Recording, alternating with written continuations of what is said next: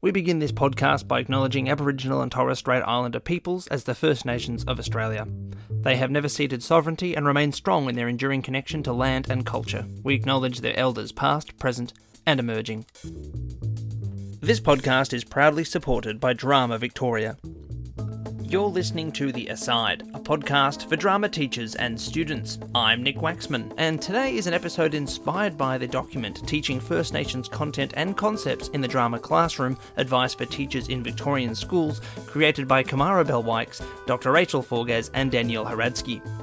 Today we are speaking with Danielle Hradsky and Andrew Byrne from Drama Victoria's Committee of Management. Both were involved in the development of this resource. This is the second of 4 episodes on this topic, and you can find a link to the resource in the episode description.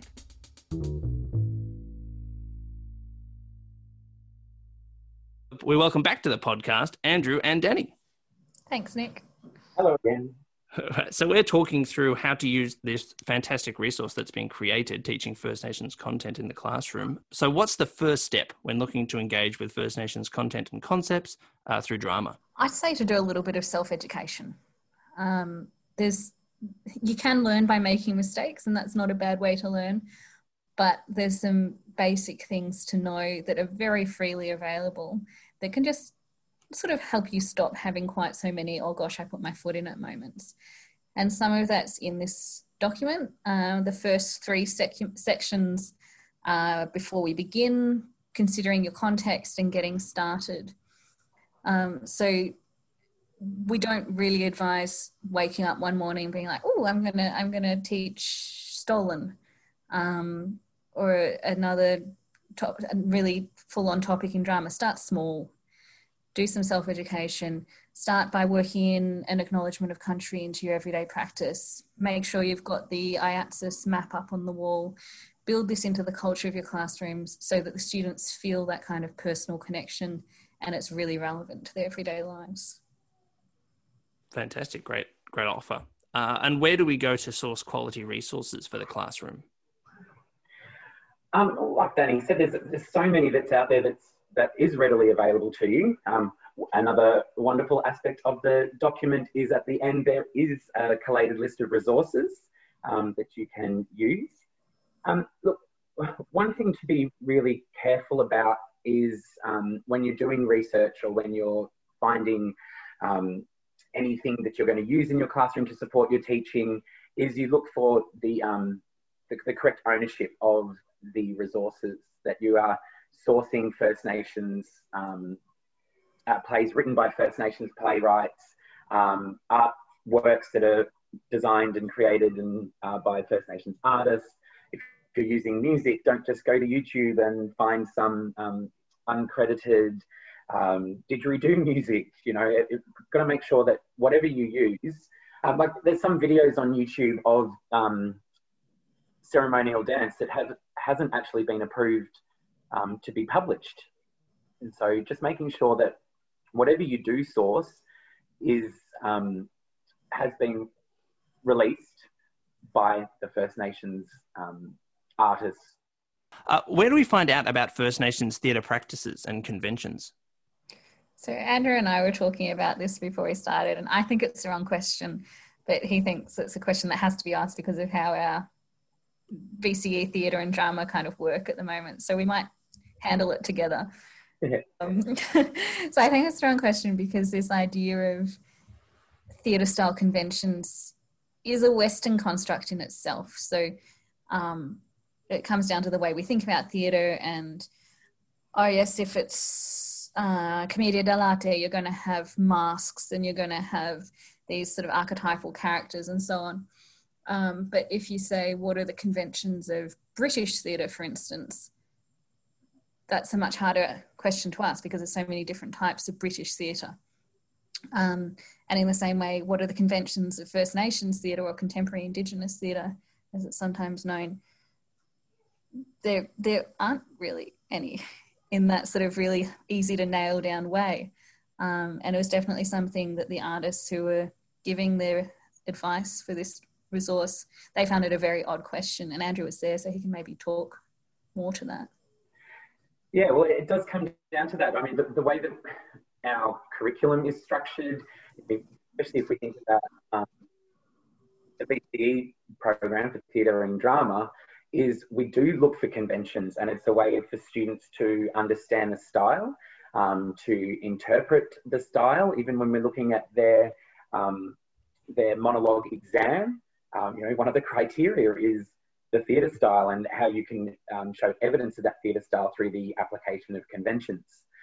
So that is where the difficulty arises. And that when we were discussing it with the artists, and I said, oh, okay, well, what about the theatre style and the convention? And they did. They looked at me and were like, well, what do you mean? There is no conventions.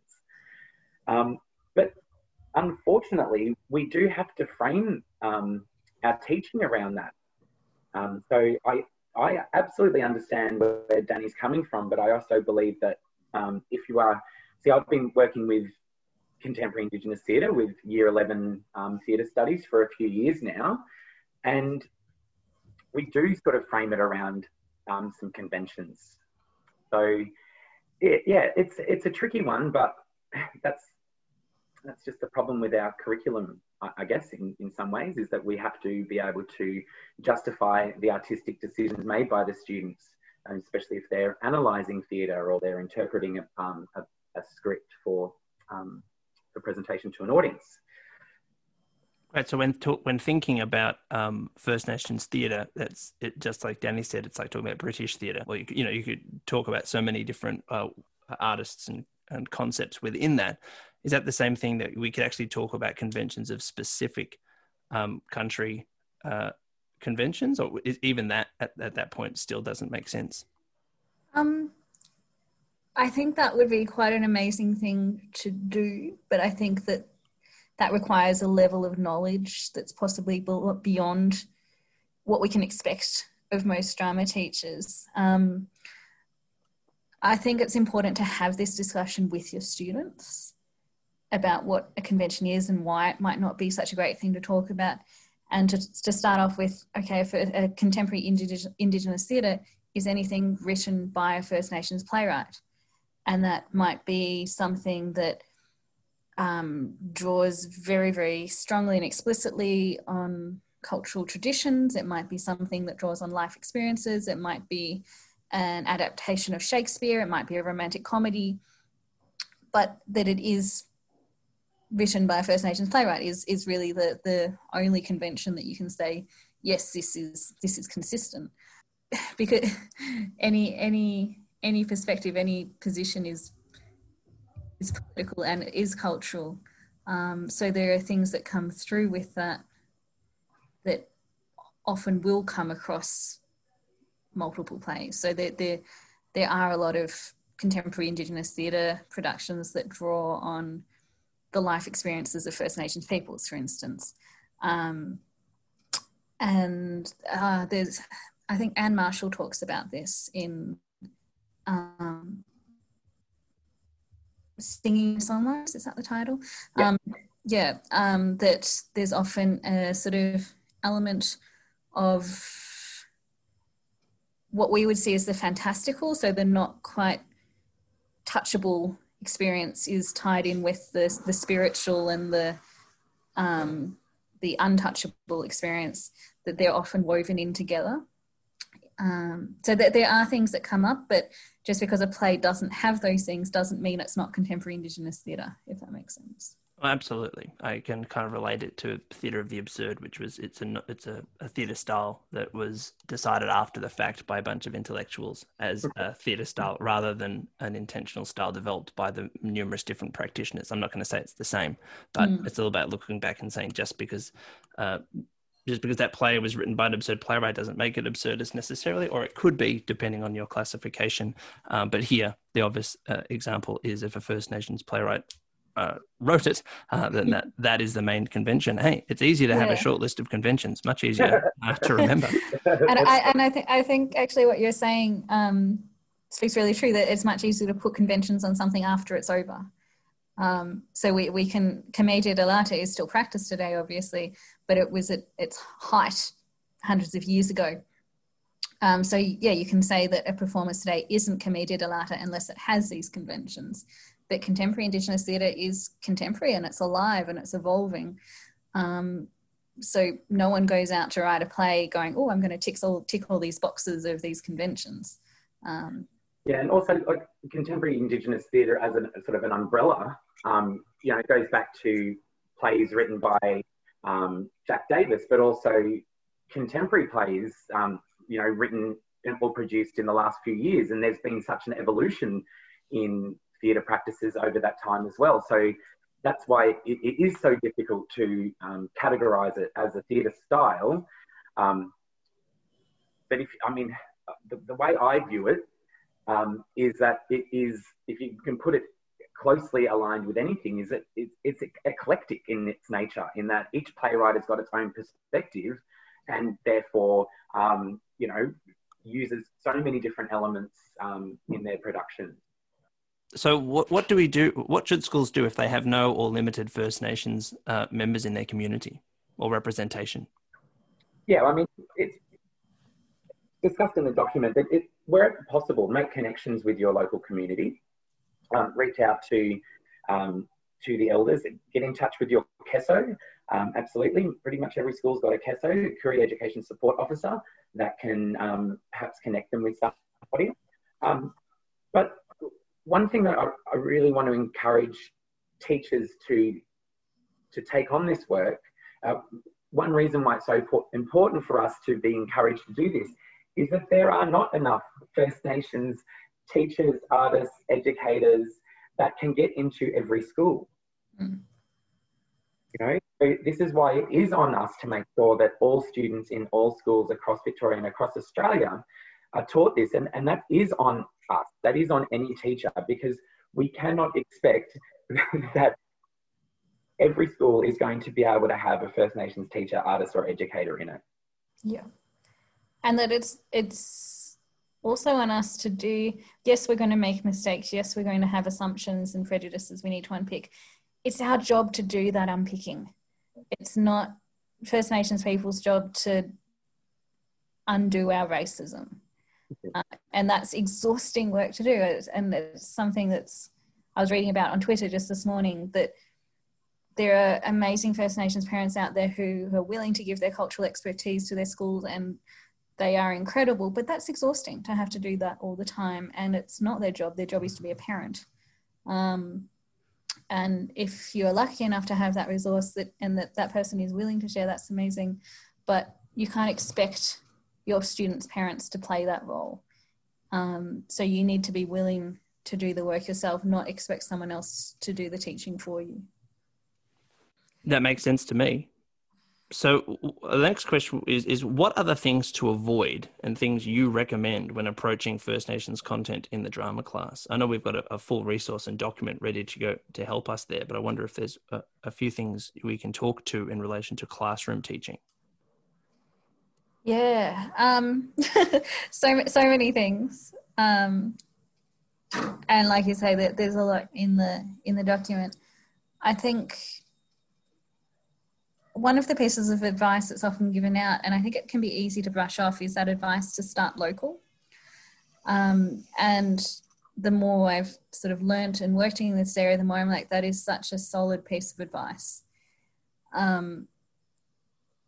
Finding out it's, if you try and teach the entire histories and cultures of Australia, well, you're going to fail. It's just not possible. That's a huge mountain range of tasks. But you can learn about what's happened and what is happening on the land that you live on. And that knowledge is so important for you and your students to know. And I think that's my recommendation for a starting point. That was my big takeaway from your workshop as well, to start local. Yeah, cool. And I think it's particularly important for Victorian teachers because the southeastern states have seen such, I'm being fairly cautious in how I phrase this, but such devastation from colonisation. We had so much trauma, so many massacres, so many children taken away and then one of the results of that, and there's many results, is that we tend to think of First Nations cultures as something happening far away. It's something that happens up north. It's something that happens in Central Australia.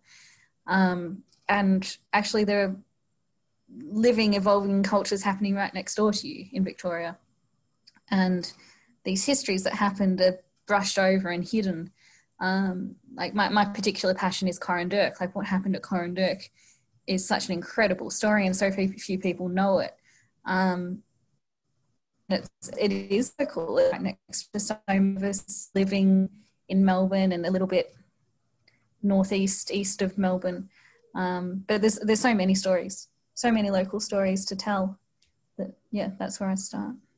Fantastic. So we're going to be jumping into our next episode, and that's all about approaching First Nations content in performance. And we hope that our listeners keep listening to that one as well. But I wonder, is there a difference between using First Nations content in the classroom and in live performance to an audience? Is there a difference there? Yes.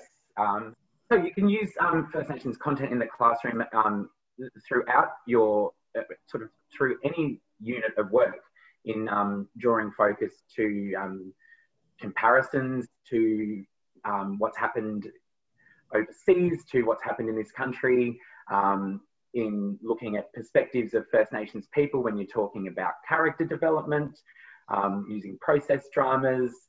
So there's many different ways that you can use First Nations content just in your everyday teaching. Then there's the other side about live performance to an audience. I mean, that's where it can get a bit more complex, I think. Especially if you're looking at play production, making sure that you're acknowledging the playwrights, you're acknowledging to the audience. It's sort of that distancing effect of Brecht, making sure that you've identified character portrayal.